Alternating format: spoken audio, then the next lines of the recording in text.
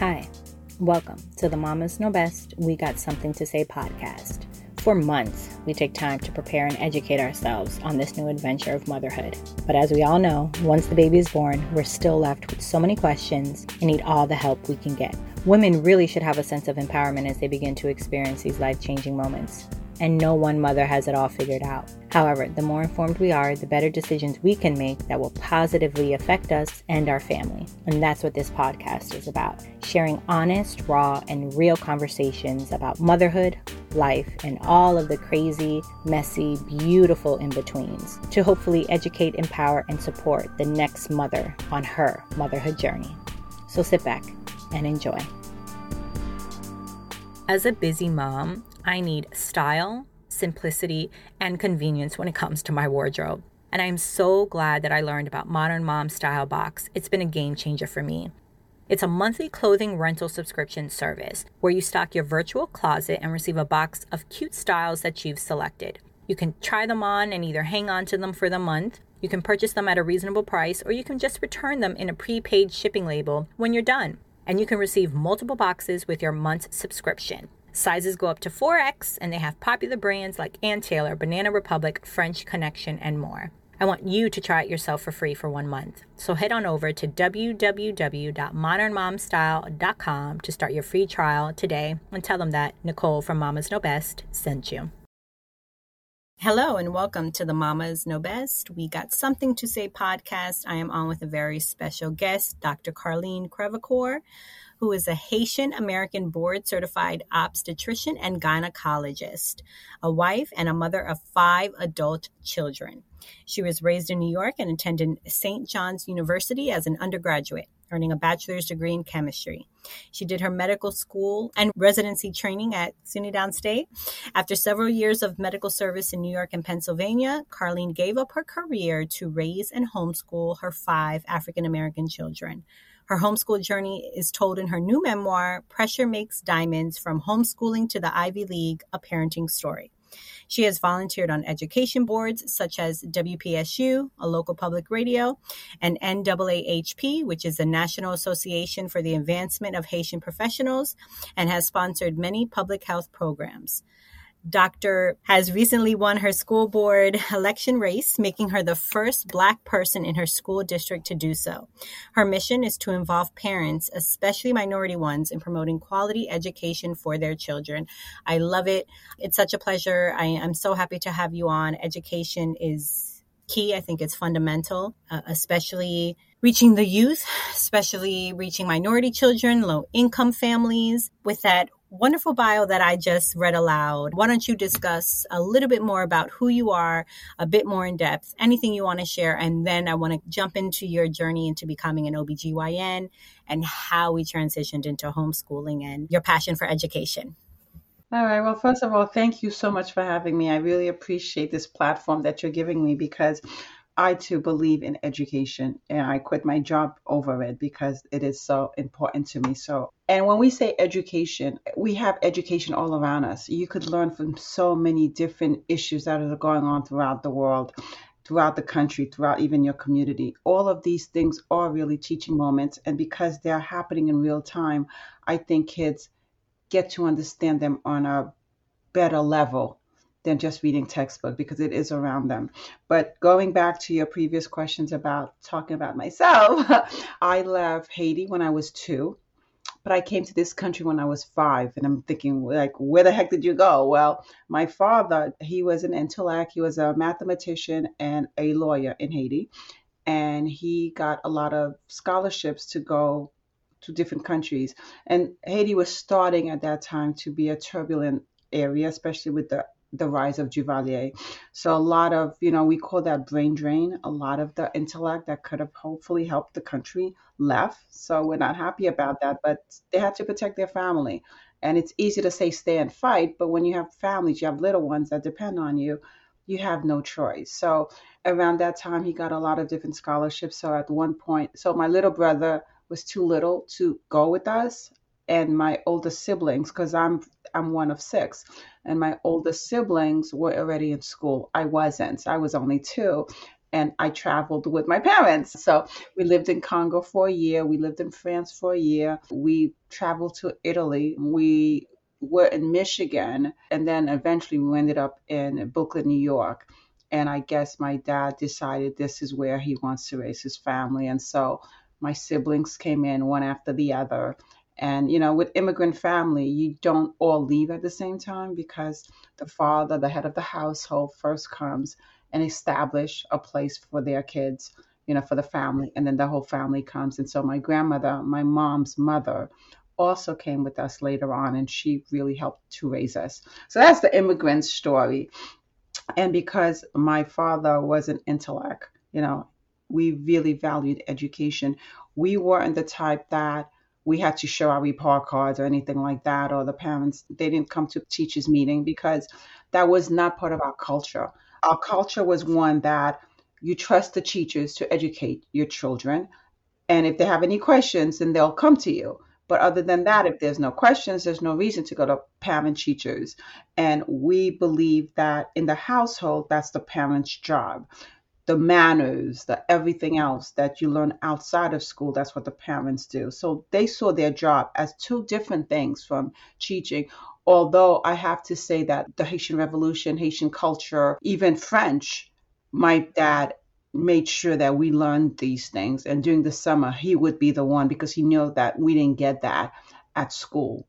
So they did do some education because they did know that we were not getting it. So all my brothers and sisters went on to higher degrees in medicine and engineering and education because we weren't punished if we got like an F, but we just knew we wouldn't get an F. We just knew that wasn't something that they would like. I think it's just something that was ingrained. It sounds like, exactly, your father was studious and it was just almost like second nature, right? It just was like, there was no doubt you were going to college because it's just what you knew. It's what you saw around you. May I ask what your mother did?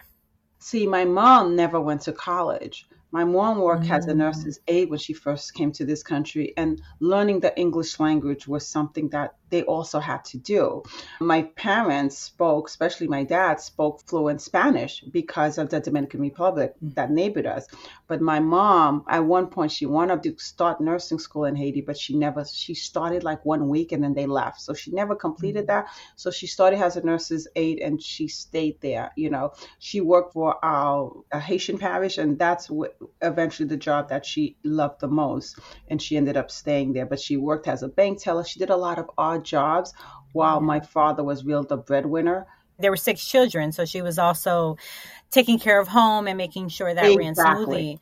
Yeah. I think there's something to say about that, which I know is going to tie into your journey. But before we go into homeschooling, your book and really hitting onto some education points, because this is a motherhood podcast. My listeners are mothers, career women, but I love sharing stories. And I think it is important to share where someone came from and their trajectory into what they currently do. So why don't you tell my listeners a little bit about your journey to becoming an OBGYN, why that field and what that was like on a high level. Then we'll go into, why you changed and decided to homeschool your children.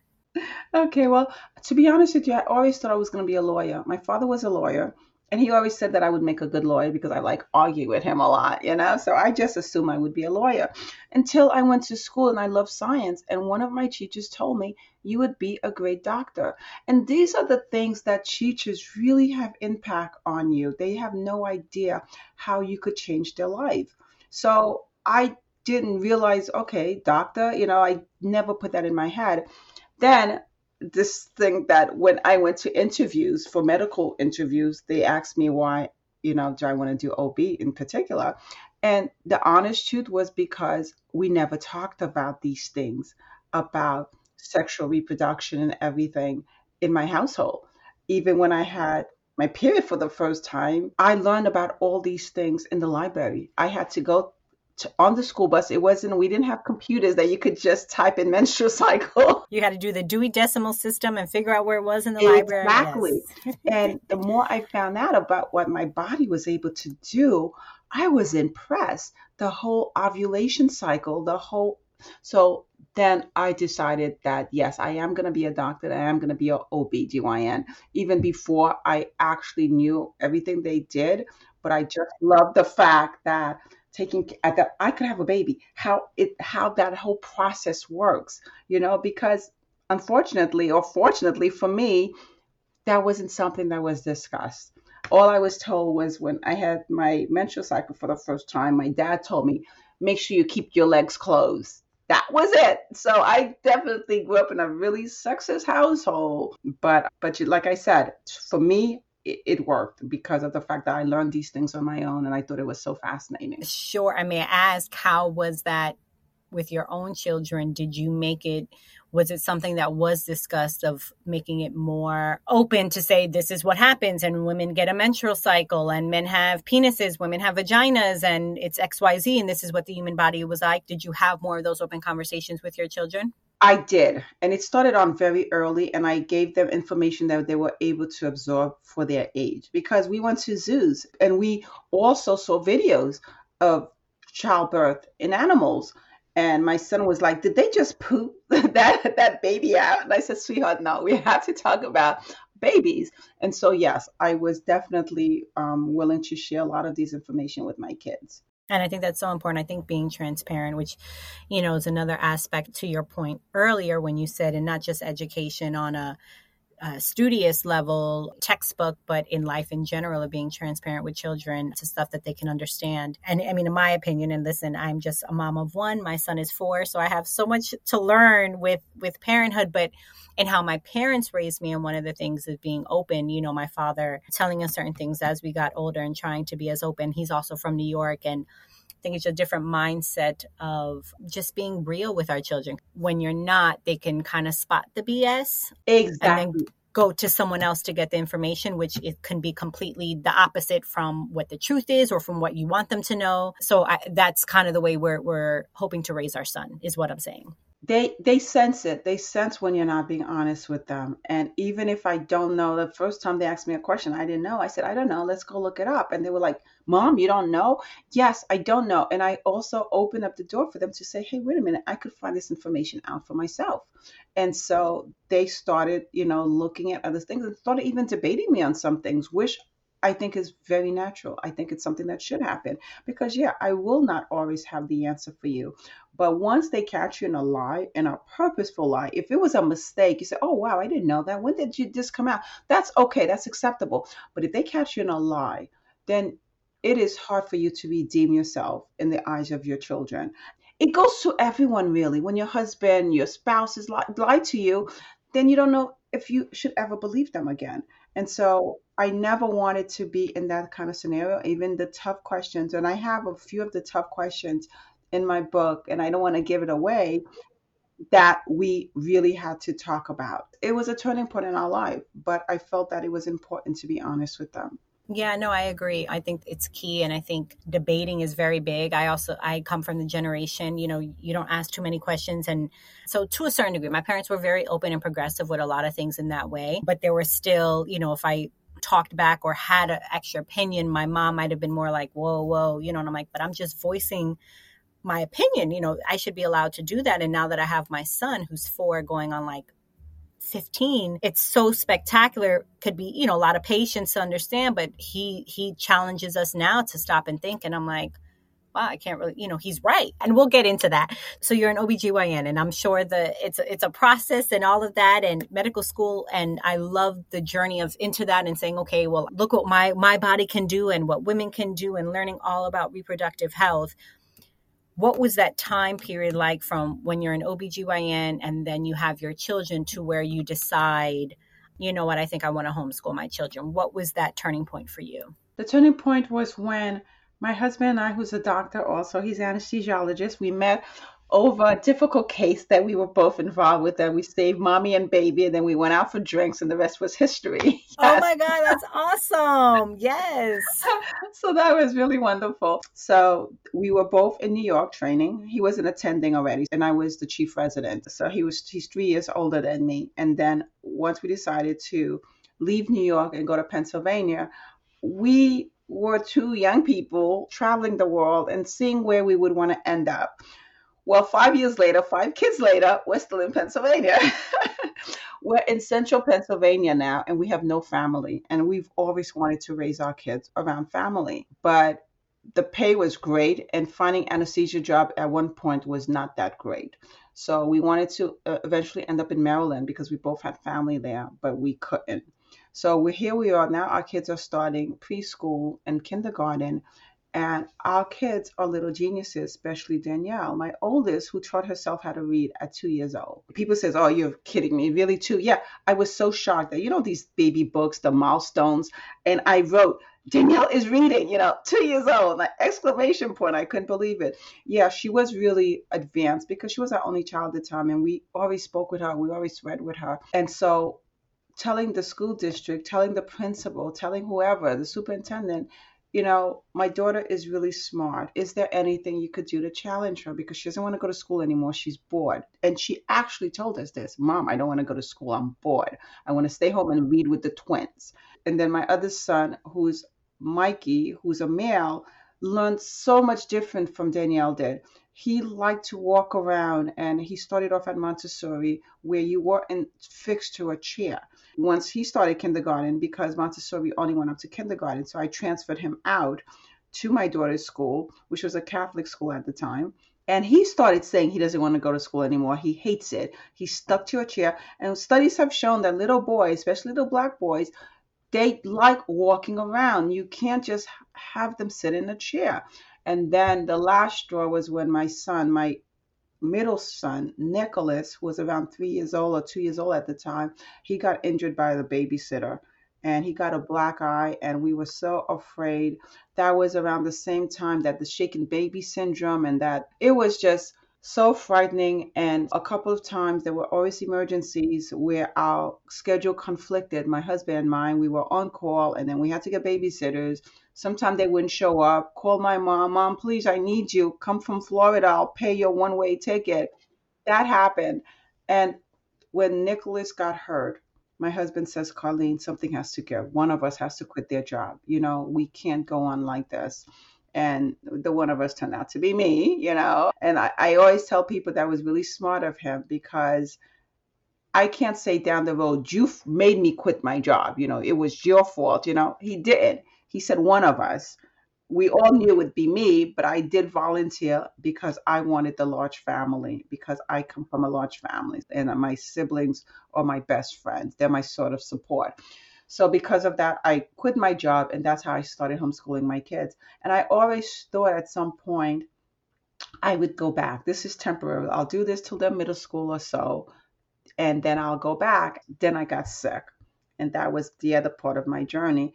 That life throws you curveball, and you just swing at it the best you can. And so that's what I did. So that was how my journey of homeschooling started. And to be honest with you, when I looked at different sections of my life, this was not planned. And I always believe in planning life. you know, it was definitely one of the best parts of my life. And I would do it again in a heartbeat. My twins are 22. They're the youngest, a boy girl twin. And my oldest just turned 27. Michael, who's the second oldest boy, just turned 26. And Nicholas, he's 23. Wow. So they were so close in age. So as you're dealing with the twin babies, right, that they were the youngest, what your oldest is, I'm sorry, how old is your oldest? 27. So at one point I had 5 under 5. Basically, that's where I'm trying to get to. Okay. So and you have no help. Let me tell you, I am thankful. We have my parents down the street, my mother-in-law.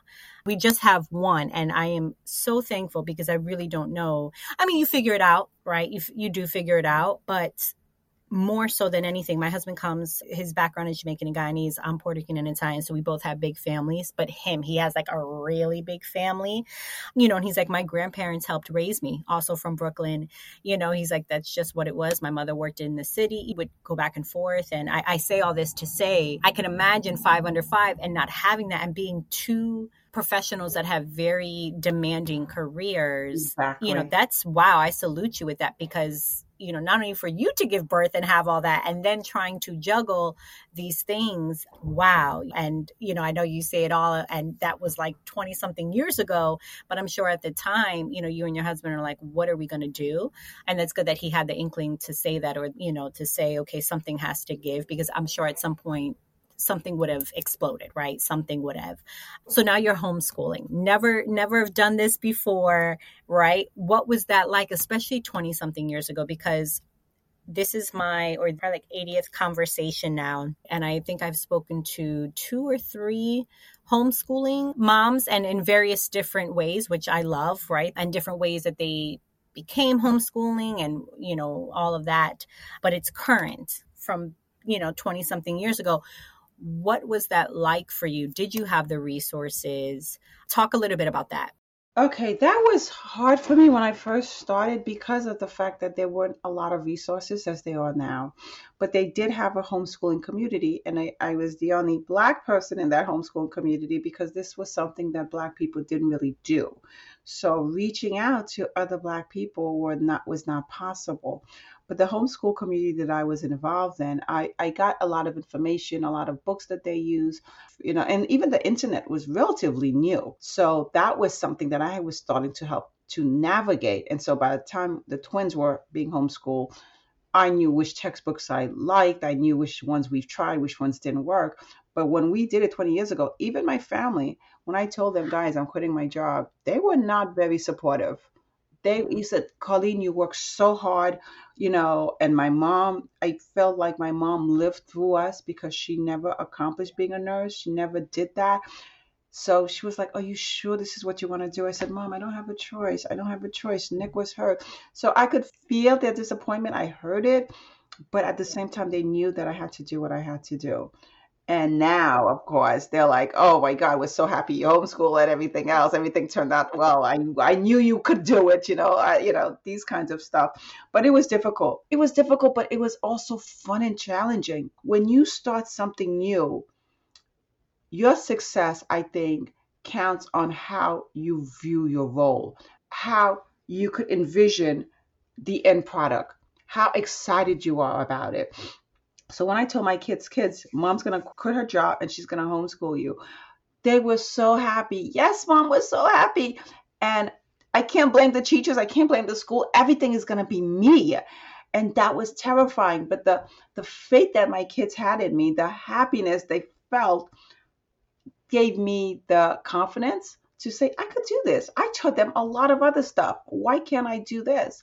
And so I went in it believing that I could, believing in myself, thinking of new things we're going to do, new avenues, and just making it fun. And it was fun. I wasn't the typical unschooling because I believe in structure. I've always had structure. I think kids need structure, but there is a different kind of homeschooling that they call unschooling. And my opposition to that is that there's so many things out there that could distract kids that I feel like they need structure. But I wasn't totally a 9 to 5 person either. My time was undefined. I worked with them instead of to them. We worked together. I told them, okay, you guys, do you want to do chemistry or biology or physics? I gave them a choice of the science we would do. They had an input in their education, especially when they got older. And then each one of them had a daily work. That's what we call it. We didn't call it homework because we were already home. So we call it daily work, our daily work.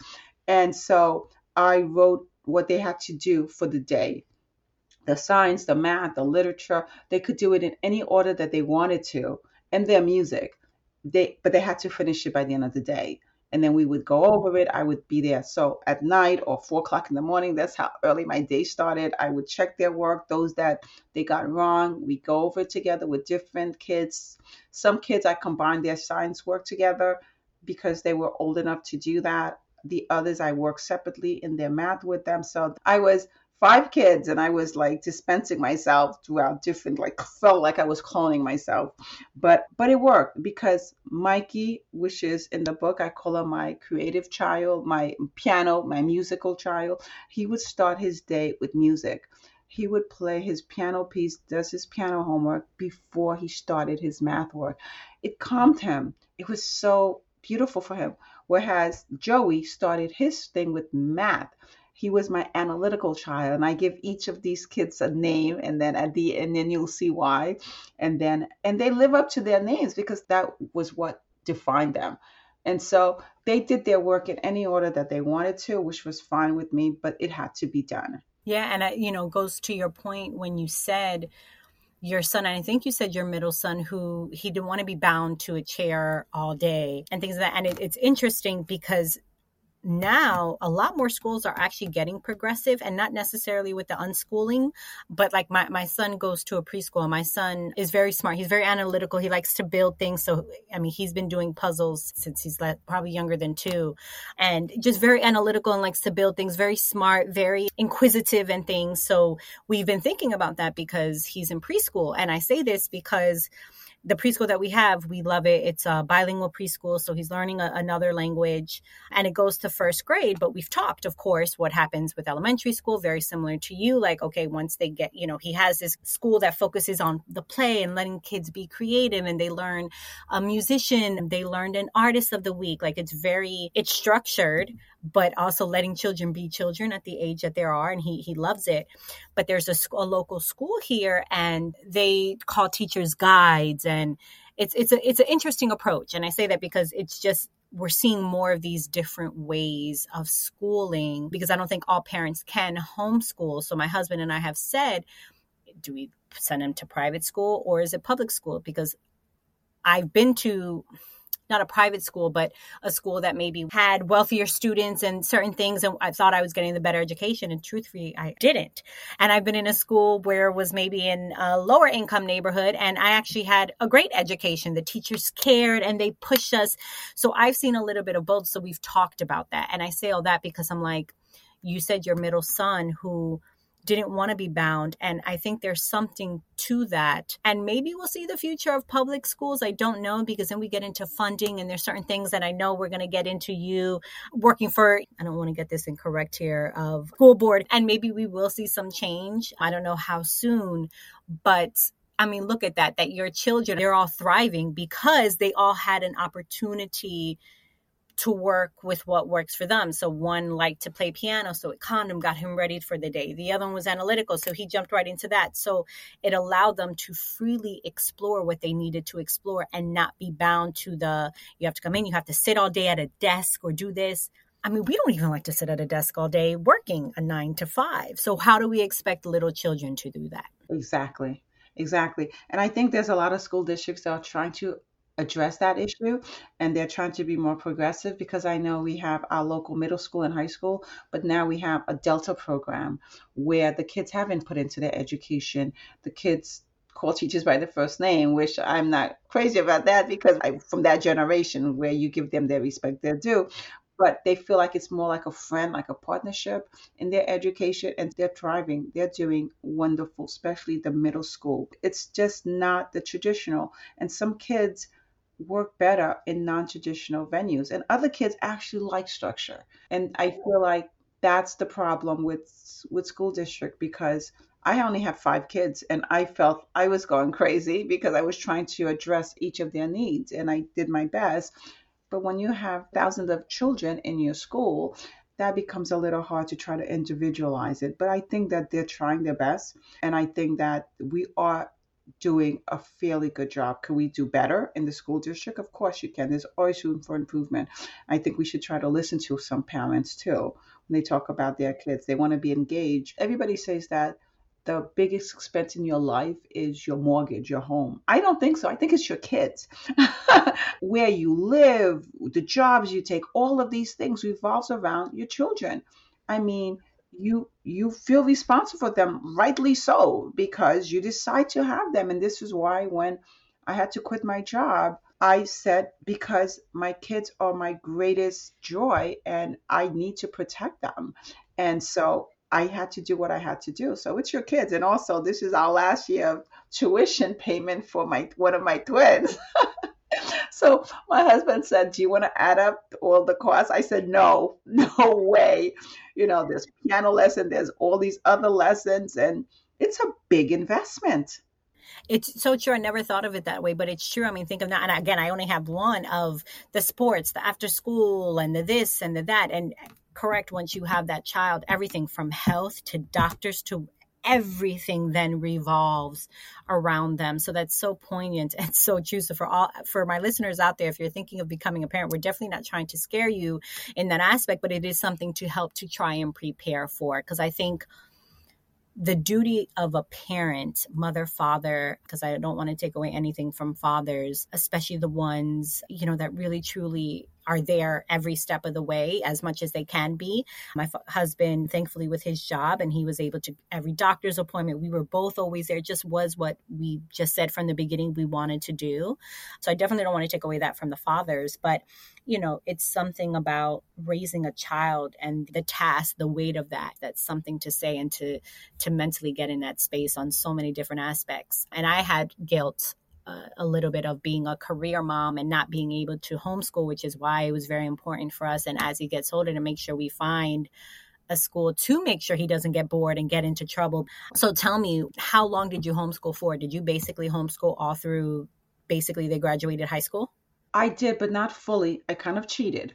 And so when people talk about homeschool, we're not knowledgeable in every area of science or every area of music. And so we get help. Either people get some tutors, or in my school district, we had this dual enrollment, which I thought was amazing. The first school district where I started homeschooling my kids in Pennsylvania, you are either homeschooler or you're a traditional student, and you do not mix. Eventually, Pennsylvania changed that where you could mix in sport or extracurricular activities that you're not graded for. But as far as coming to the school for anything, no, you keep them separately. And they really didn't care what you did if you're not going to be part of the school district. And where I moved to later, which is the college school district, they had this dual enrollment thing that they allowed homeschoolers to take courses at the high school, the middle school, the elementary school, the band, anything. And I thought that was such a great idea for a lot of reasons. One is that although I had originally planned to homeschool my kids fully, or until they wanted to go to school, I never heard of this dual enrollment thing. I didn't know if my husband got sick, we got divorced or whatever, where I was forced to return to work to support my kids, especially the little ones, weren't used to a school setting. How would they perform in a school setting? So I felt that putting them in some of these dual enrollment classes was also to introduce them to a traditional school, because you never know what could happen down the road. And so this is my idea of planning. And they loved some of the classes. Other classes, I felt I would do a better job than the school. I loved it. I loved chemistry. I was a chemistry major. I love biology. We did dissection together. My husband loved physics. I love math. Some things that I felt like the school could actually do a better job than me. And you have to be honest. I mean, I can't do everything. I sent them to school for that. And other things I felt that they would do. So it was like the school district was really a partner. And I thought I got the best of both worlds, because as a teacher, as a counselor of my kids, I was able to tell the school district where my kids belong, not the other way around. And even then, there was an AP course that I felt my son should take. And I got a message on my answering machine one day saying that, oh, your son is too young to take this course, so we took him out of this course. He already had one test and he already got 100 on it. That was Michael, my middle son. And with putting him out of this course, I was so angry, because they don't have a right to do that. And a lot of the teachers didn't understand this dual enrollment, that they're not the one that dictate. So I went to talk to the teacher. The teacher said, no, it's the policy. I can't talk to you. So I said, I'm speaking to the principal. I'm going over your head. And so I had a meeting with the principal, the two of us, and the department head. And over the weekend, it was that Monday, happened on a Friday. So over the weekend, I prepared all my notes. I looked up all these AP criterias, and especially for AP classes, a lot of the minority students, the Hispanic and Black students, are not taking them. And they say that you should make every effort to involve some of these minority students to take these courses. And here it is, my son wants to take this course, and you're telling me no because you made the decision that he's not mature enough. You don't know my son. How could you? And you're not allowed to, because I'm the counselor, I'm the teacher for my son. So once I presented all this, and then I said the maturity level, first of all, in high school, the maturity level is all across the board. I mean, you have some seniors that act more like freshmen. You have some freshmen that are more mature than some. It's like that 4 years, there's so much growing that needs to occur that you don't know where one child is. My son was, I think he was an 8th grader, or he might have been a 9th grader. And I told them, I understand if this AP course is for seniors that needs to graduate. I have no problems with that. I'm not going to let my son or any of my kids take up a seat of a senior that needs to graduate. But that wasn't the case. The class was not full. And I said, I'm the responsible one. You don't have that right to do that. I turned out to be right. My son took that course. He ended up getting an A and he got a 5 on the AP. For me, being able to direct where my kids, the courses they take, and not leave it to some teachers and counselors, because as wonderful as most of the teachers are, they have their biases too. They're looking at a Black child, especially a Black male, and they already have their assumption, oh, this kid is probably going to drop the average of the class, or this kid is not, and that bothers me. And this is one of the reasons I ran for school board, because some of our minority students are not doing well. And now that I had a chance to finish, my kids graduated, they did wonderful. I want to lend my voice to some of the people that are voiceless. And I want to be a role model to some of these students. We could be seen everywhere, not just in sports, but in education. Out of 660 teachers, we don't have any Black teachers. We don't have any teachers of color, which is something that to me is very important. Studies have shown that that helps decrease the opportunity gap between students. And there was a white female teacher that told me that I was really good in science, which changed my life a lot. But it was my first Black teacher at Brooklyn Technical High School that told me that I was really smart and I was really good in math. And he told me that before the other teachers. So to feel seen, to feel that you have something to contribute, to feel that you're actually smart and somebody's acknowledging that, it made such a difference in my life. I mean, when your parents tell you different things, yeah, but they're your parents. But when outsiders or teachers really believe in you, it just changes your life. Or if you don't have someone advocating, you were able to advocate for your children. So it sounds like to me, you wanted to take that to help advocate for the children who didn't have that, whether it's because their parents have to work and they can't really be at the parent-teacher conferences. They can't step up and say, actually, no, X, Y, Z. And that's the sad part, because to your point, yeah, I mean, we all have the conscious and the unconscious biases, 150%, which goes for having someone in your corner to be able to step up to either point that out, because it could be well-intentioned that maybe she didn't mean it to be, but still the bias is there, or even to say, hey, let's try it this way. That's important that you were able to do that. So your children are in the dual enrollment. They do well. I actually was on your website and I was reading up on your children. Oh my God, they're so cute, and their stories. You must be so, so, so proud. Ladies, are you tired of feeling overworked and under-recognized for your impact at work? And are you curious about how to do the inner work to own your worth so you can feel confident making the bold asks, negotiating for more, and creating your ideal career?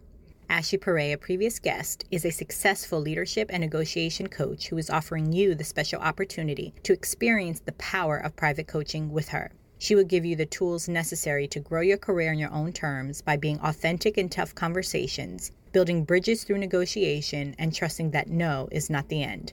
Head over to www.ownyourworth.com to book an exclusive 30-minute private consultation. I'll let you have your moment with your little ones, or your big ones now. So now they go to high school, or they're figuring out where they're going to go to college. And I see there's Harvard and Dartmouth. What do you then do? What is your next journey into? What was that transition like? What did you say, okay, what's next for me, Carlene? Towards the end, when I talk about my illness, and it comes back twice. So I knew that I wasn't going to go back to being a doctor. I had always thought I would. I kept up with my medical journal. I kept up with my board certification. I had to take these exams every 10 years, or every year, those journals. And then my husband would come home and tell me these different things. I would look them up, these different procedures, and I would try to keep active. And I started volunteering. And then we thought that my cancer came back. And it was devastating. And for like several years, when my kids were little, I was involved in swim team. I was the president of the swim club. I was in the track team. I mean, I was always involved in my kids' education, one way or the other, and in the community. But once I got my diagnosis, especially when I had to quit certain things that I had started, quitting to me was never an option. I don't like being a quitter. even if I fail at something, at least I know I finished it. And that's just my personality. And so when I had to quit different things that I started, the treasurer of this club or that club, I felt I was letting people down. For the first time I went through my cancer, I felt like I did it, I beat it, I knocked it out, I'm ready to take part in the world again, I'm stronger than before. It came back. The second time it came back was devastating. I was expecting to die. I had 11% 5 year survival, 36 months to live. And that was devastating. I was acting like I was already dead. I didn't want to do anything. Had bad headaches. Anyway, at some point I stopped the chemo and I got ready to die because I didn't like how I looked. I didn't like how I felt. I didn't like the fact that my kids couldn't talk to me. I didn't like the whole aura that I gave because it was such a depressing moment for everyone. And so once I stopped, the headache stopped. I was starting to be happy again. And I said, you know what? I don't care for how long I'm going to live, but I'm going to make it my best life. If I live a day, a week, a month, I don't care, but I'm going to make it a happy one. And this is what I try to do. That's when I really started living again. But I noticed that even though I was doing things with my kids and we were going on trips and we were doing that, I was not going to get involved in the community because I knew that, okay, I got a month, I got a year, but next year is going to come back. The year after that is going to come back. Like, I'm going to have to quit. I'm going to have to stop. And then eventually, when it's been like 5 years and I'm still not dead, I said, they could have gotten this wrong. I want to get back involved in the community because I love my community. A lot of things have changed and not all for the better. But once my kids were older and I said, I'm tired of hibernating, there are things to be done in the community that I want to be a part of. And so I got this phone call that said, would you think of running for the school board? I never thought of it, but yeah, why not? Why don't I do it? And actually, one of the superintendent, when I would meet with him periodically about complaints I have about the school district or what they're doing or what they're not doing, he said, you're one of these parents that I think would do well on the school board or PTA president or something, but you're the type of parent that instead of helping, you take your kids and you say, I'm just going to do this for my kids. Like in a way, he was telling me that I'm selfish, I'm just caring about my kids. And I felt bad. I really did when he told me this, because I do believe in helping others, but my children are a priority to me. The other school district, I did complain a lot and nothing got done. And so how long do I keep complaining? It's like trying to move a mountain. Sometimes you can't, or it'll move slightly. By then my kids could graduate. I owe it to my kids first and foremost. Again, you're going to advocate for them. Exactly. The best I can. So I told him, when I finish raising my kids, I'll think about it, but not really meaning it until I got that phone call. And I said, you know what? It's time for me to do what I had thought of doing years ago. Why not? And so that's why I decided to do that. So how long ago was it from when you were actually diagnosed? How long has it really been? About 8 years now. So you're in remission? Yes. I'm in remission. I still have to go yearly. My surveillance is decreasing each time. When I reached 5 years, the kids, we had like a little party and we went on a trip together and we toasted mom 5 years out. So that was beautiful. Wow. Okay. So that's 8 years ago. That's the journey of that, the roller coaster journey of that. And then you get this call. What was that like? And then from you winning, what does that mean? What are some of the responsibilities and how do you hope to impact your community now that you actually won and you're on the school board?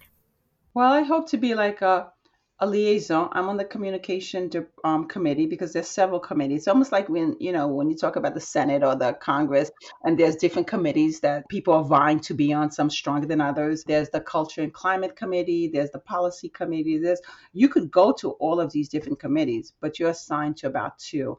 And you kind of like have homework. I have like this whole policy thing. There's finance. There's, because we raise taxes sometimes to meet the needs of the school districts. So there's so many different committees, and to really understand the background of how a school district work was eye-opening. I kind of had an idea, but now that I'm actually on it, it's a lot. It's a lot of work. And this is all volunteer. You do not get paid. They say it should be about 20 hours of volunteer time. It's way more than that. It's way more than that. Especially if you're really going to do it the way I would imagine, because you give off, like you say, you're not a quitter. So you're going to give 150%. Exactly. Exactly. So one of the favorite thing that I think that was one of your questions before about what do I do at night? It used to be to curl up with a book. Now I curl up with a big policy manual that I'm trying to, a lot of my other friends that ran for local councilmen or things like that, they all get sworn in January, actually the 3rd of January, the new mayor and everything else. The school board, we get sworn in December. So we win our race in November and we attend our first school board meeting in December because a lot of the finance planning is up for renewal by the end of the year. We have to step right up. And so we had meetings to prepare us for our first board meeting before we were even sworn in. We just have to start this running, like you hit the ground running straight exactly. into it. Exactly. Wow. So this is all fresh. This was like literally November and you're talking like this December. Yes. Wow. Yes. So well, congratulations. Well, thank you. And it's amazing to see the full circleness of it, right? You go to become an OBGYN and you go through the schooling of that. You come into the homeschooling journey and you're there with your children. And now to, in essence, help your community on a larger scale. That's beautiful. So tell me, before we get into my fun questions, I have 2 questions for you. One, let's talk about when you got the urge to write it and where that all came from. And then I'll have a follow-up question and then we can jump into my fun questions. Okay. I decided to write the book Pressure Makes Diamond, and I titled it that because I feel like we all put pressures on ourselves. When you have 5 African American kids that are extremely smart, everybody assumes that you put so much pressure on them. So I was told over and over, oh, you're putting too much pressure on your kids. And it's like, you don't know my kids. You don't know what I do. How could you say that? I wanted to dispel that. But I think with 5 kids, overachievers, they put more pressure on themselves than needed to be, especially my youngest, because by then, her twin, which is Joey and Jackie, are the twins. He skipped a grade. He was like my little math genius. So he went to a lot of international math programs in Tunisia and then in Ireland. She was not my math genius. She was my social, lovable person, but she felt pressured to compete with the others. So I feel like in our family, they put more pressure on themselves than I would have ever put on them.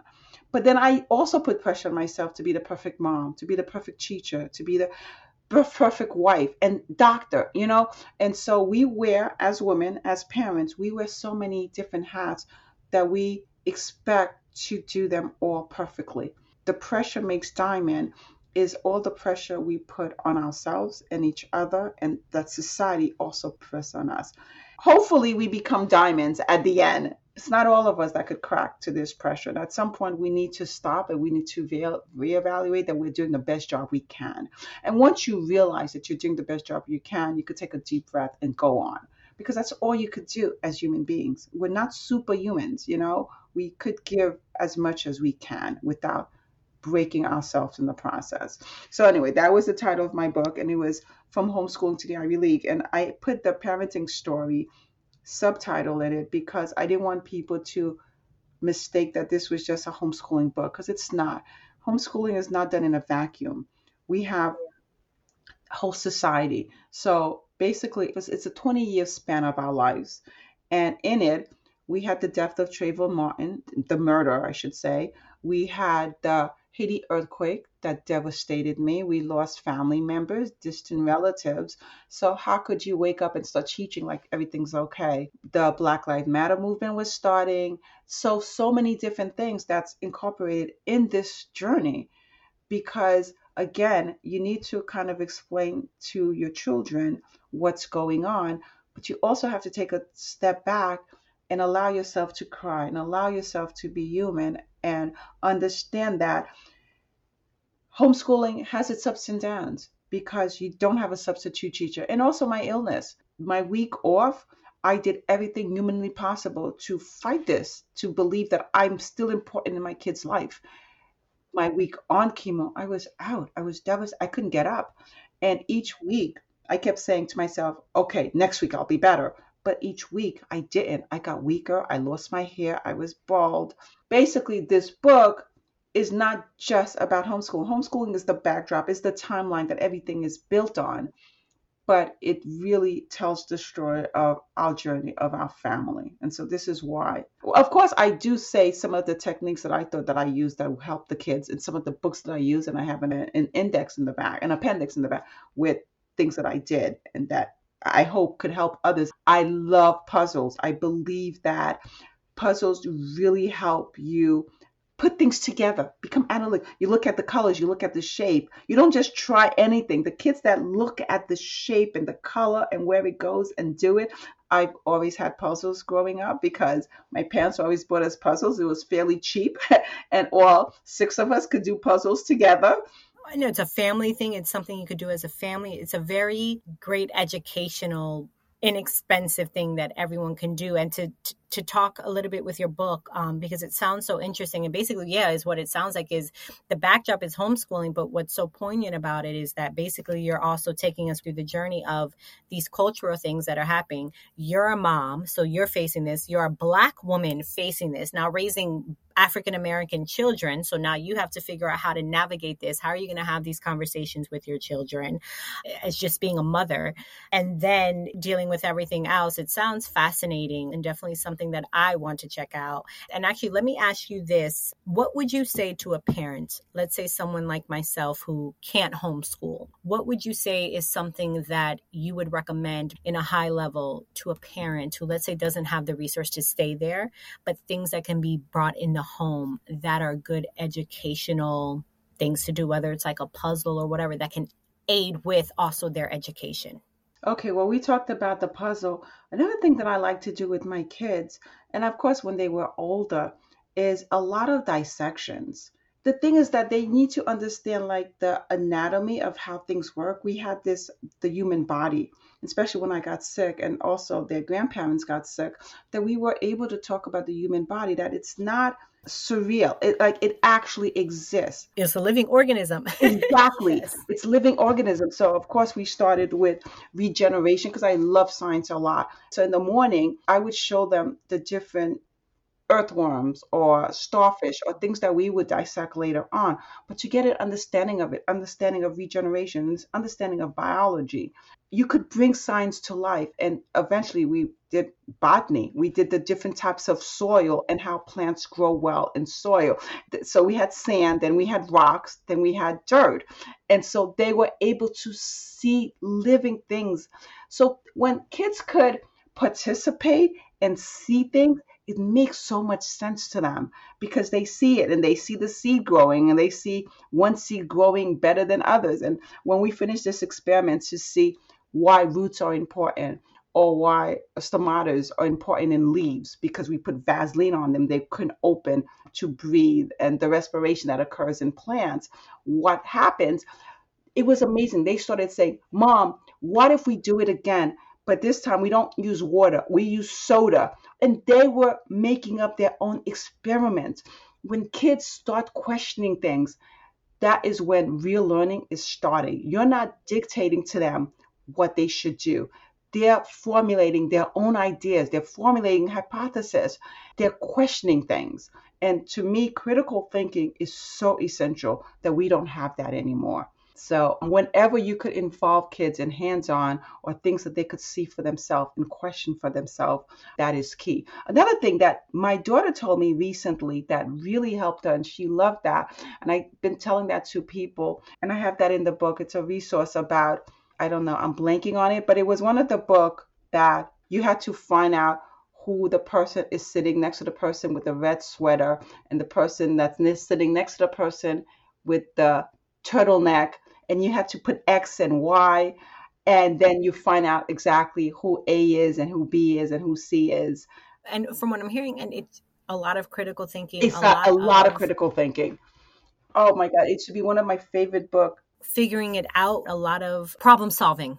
It's a lot of problem solving. It's kind of like a Sudoku board where 3 cannot be next to 6 and 6 cannot be next to 9. It's math. Like those riddles they used to have about you cross the river with 3 people, but you don't want the pig to eat the wolf and this. So how do you do that? You go back and forth. It's things like that that really helps kids think. It's not so much math related. It's just critical thinking that we're lacking. And once you could open a kid's mind to thinking and questioning, the rest is easy.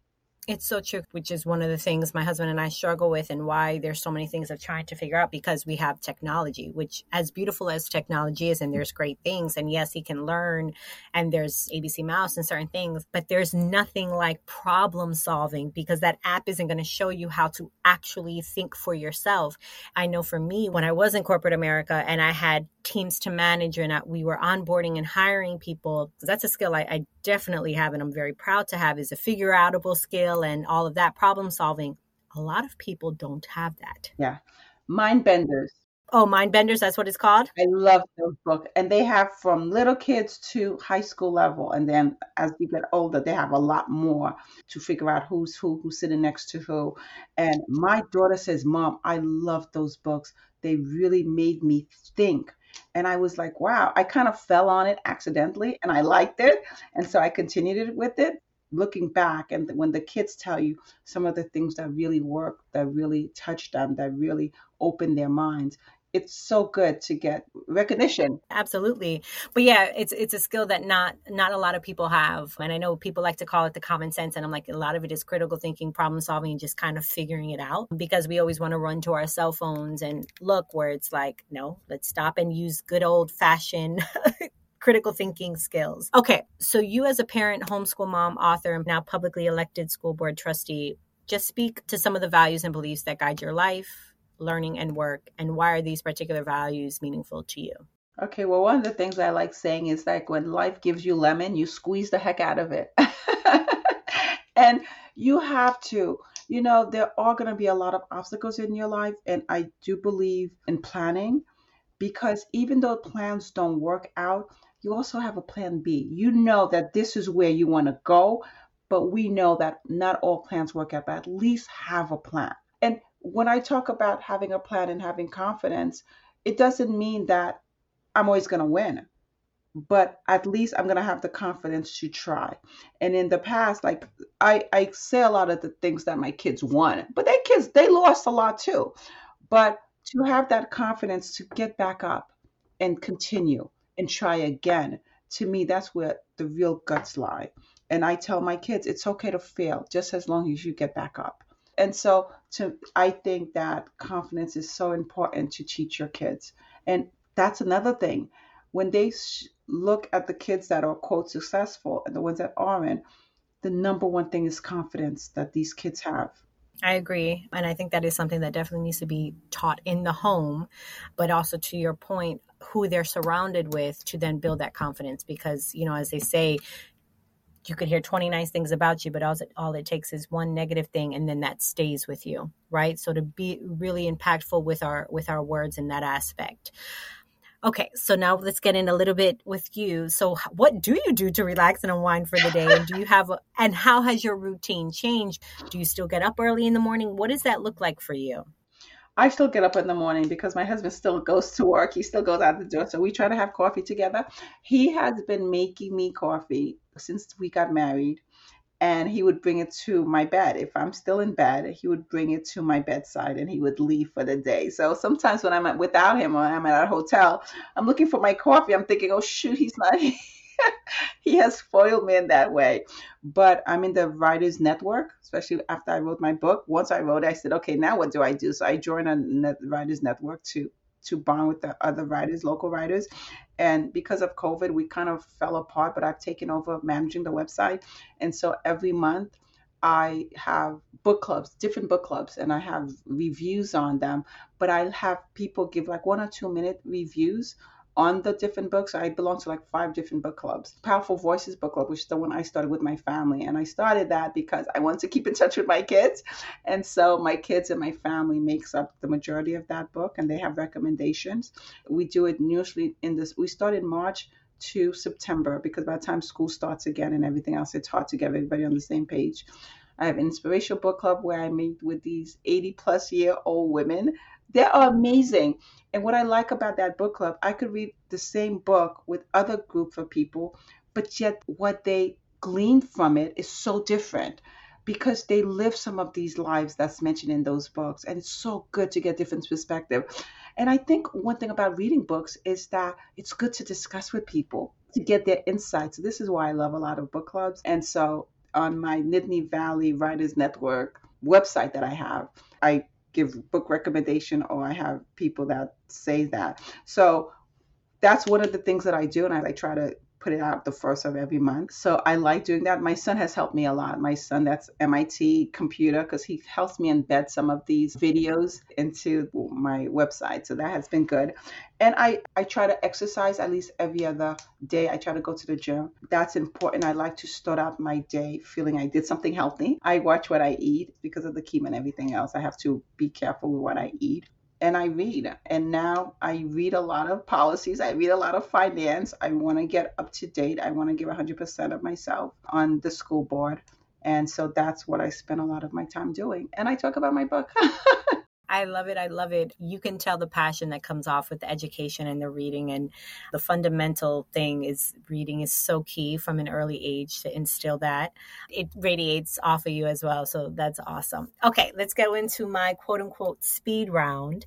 Because you're in so many book clubs and you love to read, do you have a favorite book? Can you name a favorite book? I don't. You know what? And then when you tell me a favorite book, I'm going to have to say, is it nonfiction? Is it science fiction? Is it? I'll rephrase that and say, because of the podcast, is there maybe a book or two that you would like to recommend that you think for my listeners in any aspect, whether it's something educational, something parents, is there a book you'd like to recommend then? David McCully. I use a lot of his book. He does things like How Things Work.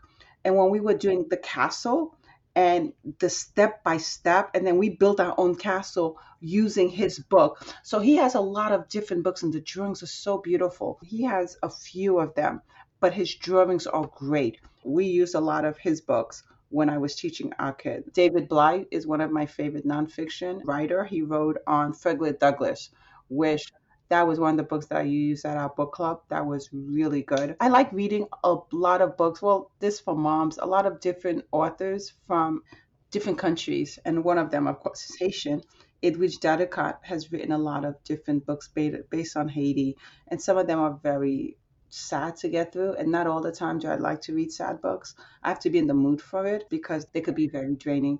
And The Nickel Boys by Colson Whitehead, he just wrote a very draining. He's the one that wrote the Underground Railroad too, and I didn't read that one because that was a little bit too much for me at that time with the whole George Floyd movement. And so I read a lot of those kinds of books, but then I had to stop and just read kind of a funny story book.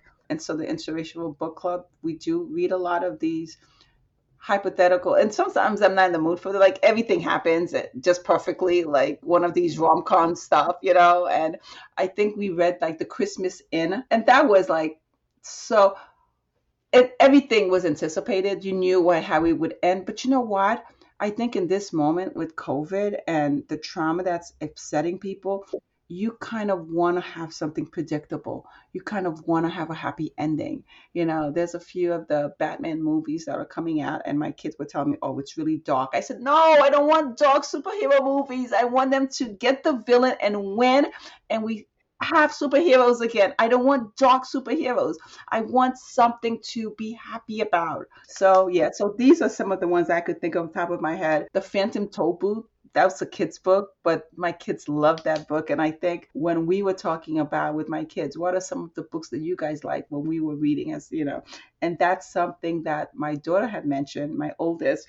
And for Christmas, her fiance now gave her the book, and she was so happy. So that's why it's in my head right now, because that was such a funny book that the kids liked. And I gave away some of my books that I use for my kids, especially to help them read. And I went to one of my friend's house, and it was like on the floor, and people were like stepping on it. I was so angry that I don't do that anymore, unless it's for my kids or whatever.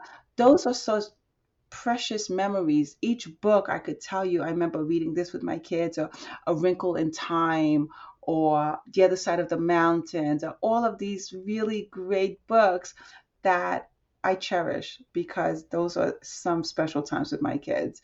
So I could tell you some of my favorite fiction books, some of my favorite nonfiction books, and it changes from year to year because as I read more newer books, then those are the ones I remember. Then I forget some of the classics, The Bluest Eyes, Toni Morrison, and The classics. the classics. And you can't get away from the classics. The classics are so beautiful and it makes good conversation. That's awesome. Who makes up your village? My family. My family is my strength. My immediate family with my kids and my family with my parents and my brothers and sisters. And during this COVID time, I'm so worried about my mom. My mom lives with my brother. He's taking care of my mom in New York because my father's 93 and he's living in Florida and he has asthma. So he doesn't like the cold and he can't take care of my mom because she's had 3 strokes. We all kind of help. And so once my book was published, they're like my biggest fan. Oh, I'm going to make sure Oprah gets this. And Tyler Perry gets it, and they're all excited and happy for me. And I think family is so important. Our village, it takes a village. It is so, so true. And you're so lucky to have all your family around with you. One of my sisters in New York, the other one is in Florida. And I tell my sister, why did we all think it was a good idea to pick up and move? Like, why did we do that? Because we're so far away. So for Christmas, we all kind of zoomed in together with our kids, and it was so beautiful. And so, yeah, my village is definitely my siblings and my kids and my husband. That's wonderful. What is your superpower?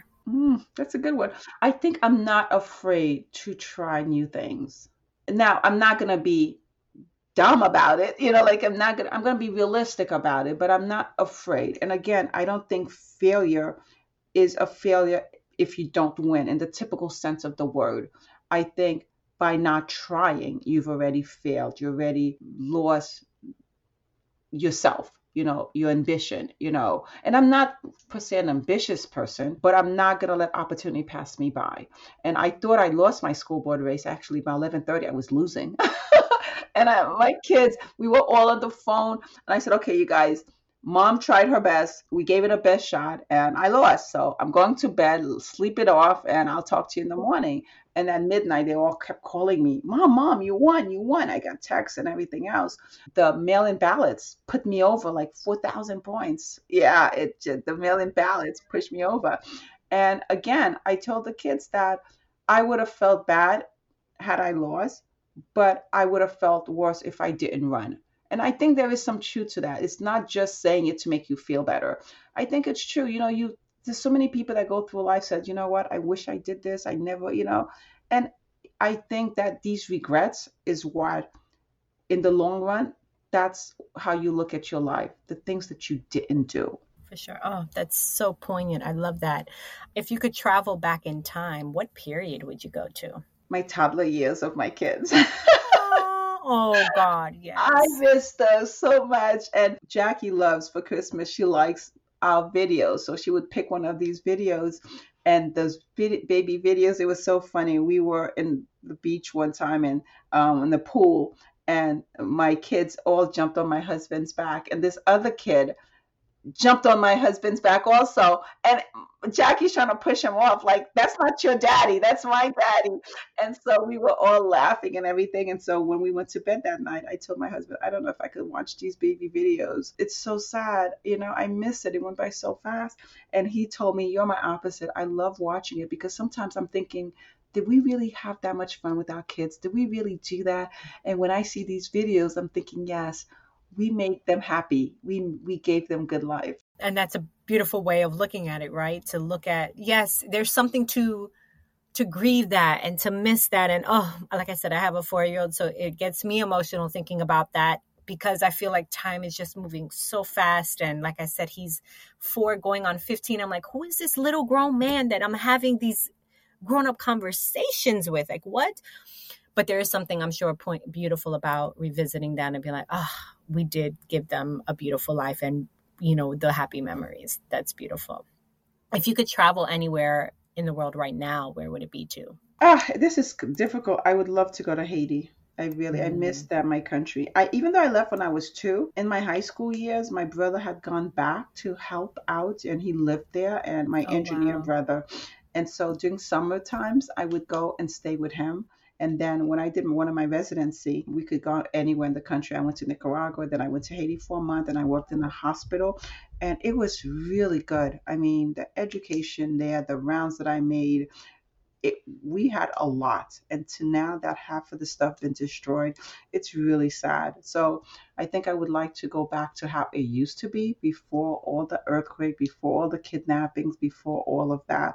And it's so sad, but so I'm hoping that my country things get turned around at some point, but that's still, a sad part for me. No one could really believe when I described the country that I knew how beautiful it was and how beautiful I'm hoping that it could still be one day. Yeah, hopefully, God willing, one day it will be. Tell me how proud of your babies. Tell me quickly, what were they at in their life? I see Meet the Kids. Oh my God, amazing. MIT and Harvard. And please have your little bragging moments of your babies who are now young, beautiful adults, because they are Thank you. such good looking children. Thank you. Well, my oldest Danielle is engaged. She's getting married in 2023, and she's now doing her second year of medical school at UPenn. So that's in Pennsylvania. That's not too far from us. Michael, he was working for, he's my MIT guy, my musical guy. He wrote a piece. If somebody goes on my website, and when I say Meet the Kids, and I have some of his composition that he copyrighted, but I said, Michael, I need a theme song for my book. And he wrote this beautiful piece for me, and he did it like in a week. I was so impressed. Anyway, he played it for me recently. When he plays the piano, I just melt. Anyway, so he was in DC working with the firm with computers, and he recently left that to now he's at Carnegie Mellon and he's doing a PhD in AI. Nicholas, it's so funny. He went to Dartmouth and Joey went to Harvard. And Joey's the one that got skipped, and him and Nicholas, they had some sibling rivalry, let's just say, and the book highlights that. And so they graduated together, and they both ended up at Stanford. They're roommates at Stanford. Yes. Wow. What are they majoring in, or what's their? Joey's getting his PhD in economics. He's my math person. And Nicholas is my creative person that used to love Legos and building. So he was working with VR, virtual reality. And undergrad, he worked with different software companies creating computer games and computer and coding and stuff like that. So he's working on his master's for that. And Jackie is my Last but not least, Jackie. last but not least, she is finishing up her last spring semester at Harvard, and she majored in psychology, minor in economics, and she does stand-up comic. And she sent me a few of them. It's so funny. My kids have different personalities. They have different things that they like. They're so unique in what they pursue in life, which is so great because you don't want a carbon copy of you. You want them to find where they fit in life. And they have, and they seem pretty happy and well adjusted. And you, as a parent, you can't ask for anything more than that. Well adjusted adults. Oh my God, that is just beautiful and a testament to you, your husband, but definitely, obviously, all of the dedication, right, and the time and all the energy and everything spent to homeschool them and everything. So that's just, I'm blown away. That's amazing, and God bless them on all of their journeys into what they're doing. Any other final thoughts to the podcast world? It doesn't take much to give people compliment and make them happy. And I learned that, and it's people say that in passing, but when my oldest daughter was here with me the other day, she was telling me how she was on the phone with someone. She was trying to arrange her banking or whatever. And then at the end of the conversation, she says, "Thank you. You've been such a great help. And I hope you have a wonderful day." And he said, "You're the first person that ever told me this on one of these phone calls. Because of you, I will have a wonderful day." And then she says, "Mom, it doesn't take much to make people happy. And with this COVID, with this trauma, with this sense of depression that everybody's going through, if I could just say a nice word to someone that really actually helped me, why shouldn't I?" And I said, wow. And then I was talking to my husband about it, and he says, well, that's because they're happy kids and they're lucky kids. Not everybody have that same path, that same fortunate, reality. And I said, that's even more for the ones of us that do, to help make the lives of those that don't. And so after that conversation with her, I really try to brighten somebody's day any way that I can. It's so true, because you never know what somebody's going through. And at the bright side of things, or not even, or the other side of things, that you might be in a customer service call and thinking whatever, but you have no idea. So that's awesome to leave with. Dr. Crevecoeur, it's been amazing. Thank you so much for sharing your story, for sharing your journey. I will be checking out that book. Good luck with the school board and making your mark there. And yeah, it's just been a pleasure speaking with you. It's been a pleasure speaking with you too. Thank you so much. Thank you for joining me this week on the Mamas Know Best We Got Something to Say podcast. This podcast has been brought to you by our sponsor, NGC Consulting, where you can find them at NicoleGConsulting.com. For more motherhood resources, check out themotherhoodvillage.com. Make sure to subscribe to our show so you'll never miss an episode. And if you found value in this episode, we'd appreciate a rating on iTunes, or recommendation to a friend works too. And join us next time for another amazing conversation. Continued blessings to you all, for love and light.